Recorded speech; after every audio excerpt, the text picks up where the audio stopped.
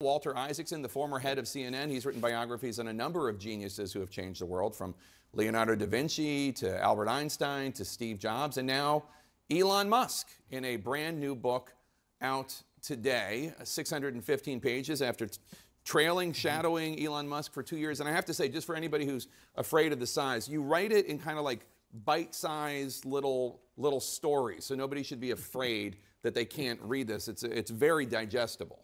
Thank you very much. It's a rollicking tale, and he's doing, as you just said, 6 or 7 things at once. So you got to interweave the tapestry with some of these stories. So let's start at the beginning, because he grew up in South Africa.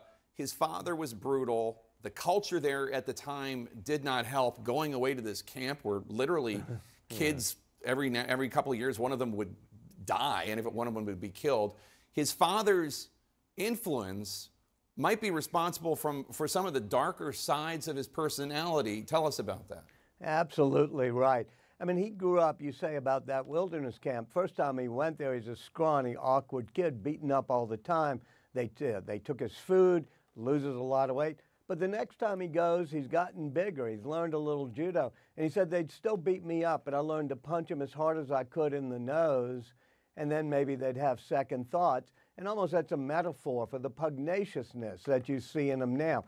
But when he got beaten up at school once and so bloodied he had to go to the hospital, the scars were actually worse when he came home, and his father made him stand in front of him and berated him for more than an hour, calling him stupid, saying it was his fault, taking the side of the person who beat him up. So there are lots of demons dancing around in his head, and I show how the demons lead to a dark side of him, almost a demon mode, but also how those demons are sometimes turned into drives that have allowed him to do things that others haven't been able to do. You see him on Twitter or X quite a bit, punching down, attacking Correct. People who are weaker than him, who are less powerful than him. He goes after the trans community. He platforms white supremacists. Why does he do that? You know, he's had an addiction to Twitter and a pugnaciousness and an impulsiveness that's sometimes immature and juvenile, sometimes just mean and cruel. And I think, you know, Twitter is like a flamethrower for him. And you're right. Sometimes he not only allows people with fringe views back on, but he amplifies them. He engages with them. And it's changed Twitter. I mean, you and I used to be on a lot with our friends who got our little anointed with blue checks, and it was a you know, sweet conversations, and now it's a more pugnacious place, but it's also a place where more voices are being heard. From an early age, especially once he left South Africa as a teen for Canada and then the U.S., he had a drive to do something. He found a purpose in trying to get humans to Mars, and he still thinks for humans to survive that we need to be able to be a multi-planetary species. You know, he's driven by 3 things, and that's the first of them. And it sounds strange. He talks about human consciousness being so rare, and that if we don't become multiplanetary, human species may get wiped out someday. And I used to think the first 10 times I heard him say it, it was a type of pep talk you give at, you know, team building meetings or on podcasts.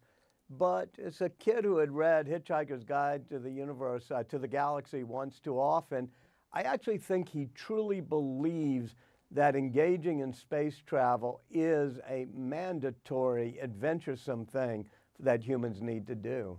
He made his first big waves in the tech world when he helped to create PayPal with Peter Thiel and others. He wanted to call it X. That's going to come back a bunch of times in his life, X. But then all the time. You know, then he kept his desire to leave Earth, and he founded SpaceX. You lay out throughout the book how Musk demands what feel like unrealistic goals and deadlines to his staff. You have this whole conversation with one of his former colleagues about what you call, or what he calls, the asshole factor, pardon my French, I'm just quoting the book, about whether or not it's all part of who he is, and that part of his personality cannot be removed from the part that actually succeeds. I mean, SpaceX now does function as kind of a private arm of NASA, bringing people and supplies to the space station. Do you think it is part of him? I mean, Thomas Edison was no picnic either. You know, John McNeil, who once served as president of Tesla under Musk, said that to me. He said he's a total asshole at times. He doesn't have empathy, but that drives things and it gets things done. And he said, I'm not sure that's a price worth paying. And he said, maybe it is. Maybe if it gets us electric vehicles. But then John McNeil also said, I wouldn't want to be that way. So I tell the story in the book. Obviously, readers are going to have to decide. Anything a biographer does, whether it's of Thomas Jefferson or James Watson or Steve Jobs or Elon Musk, you'll see the driven and dark strands. And the question is, how tightly are they interwoven? Could you have eliminated the dark strands of Elon Musk and still have that whole tapestry? And that's what the book explains. Walter, authors, journalists generally do not like to be part of the story, but you have now acknowledged that you're going to have to correct one portion of the book that over the weekend I asked some public figures about. So let's just dive into this. You write in the book that Ukraine last fall was going to attack the Russian Navy near Crimea and was going to use Musk's Starlink to help guide its sea drones. You wrote, quote, throughout the evening and into the night, Musk personally took charge of the situation. Allowing the use of Starlink for the attack, he concluded, could be a disaster for the world. So he secretly told his engineers to turn off coverage within 100 kilometers of the Crimean coast, unquote. And then, obviously, the sea drones didn't work. Tell us what exactly is going to be corrected and what the reality, what the accurate story is.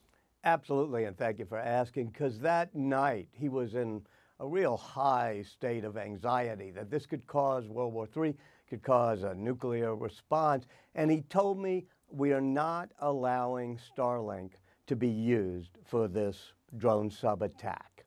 And I thought and wrote that meant he turned it off that night. And later he said to me, no, it was already turned off. I just reaffirmed our policy. And so instead of turning it off that night, he just reaffirmed that it had been turned off. It's called geofencing. And what they had done is within 100 kilometers of the Crimean coast, it had geofenced so that Starlink would not work. It would not enable this. But the Ukrainians didn't know. And I made the mistake of thinking that decision had been made that night. In fact, the decision, the geofence, had been made before. He just reaffirmed it that night.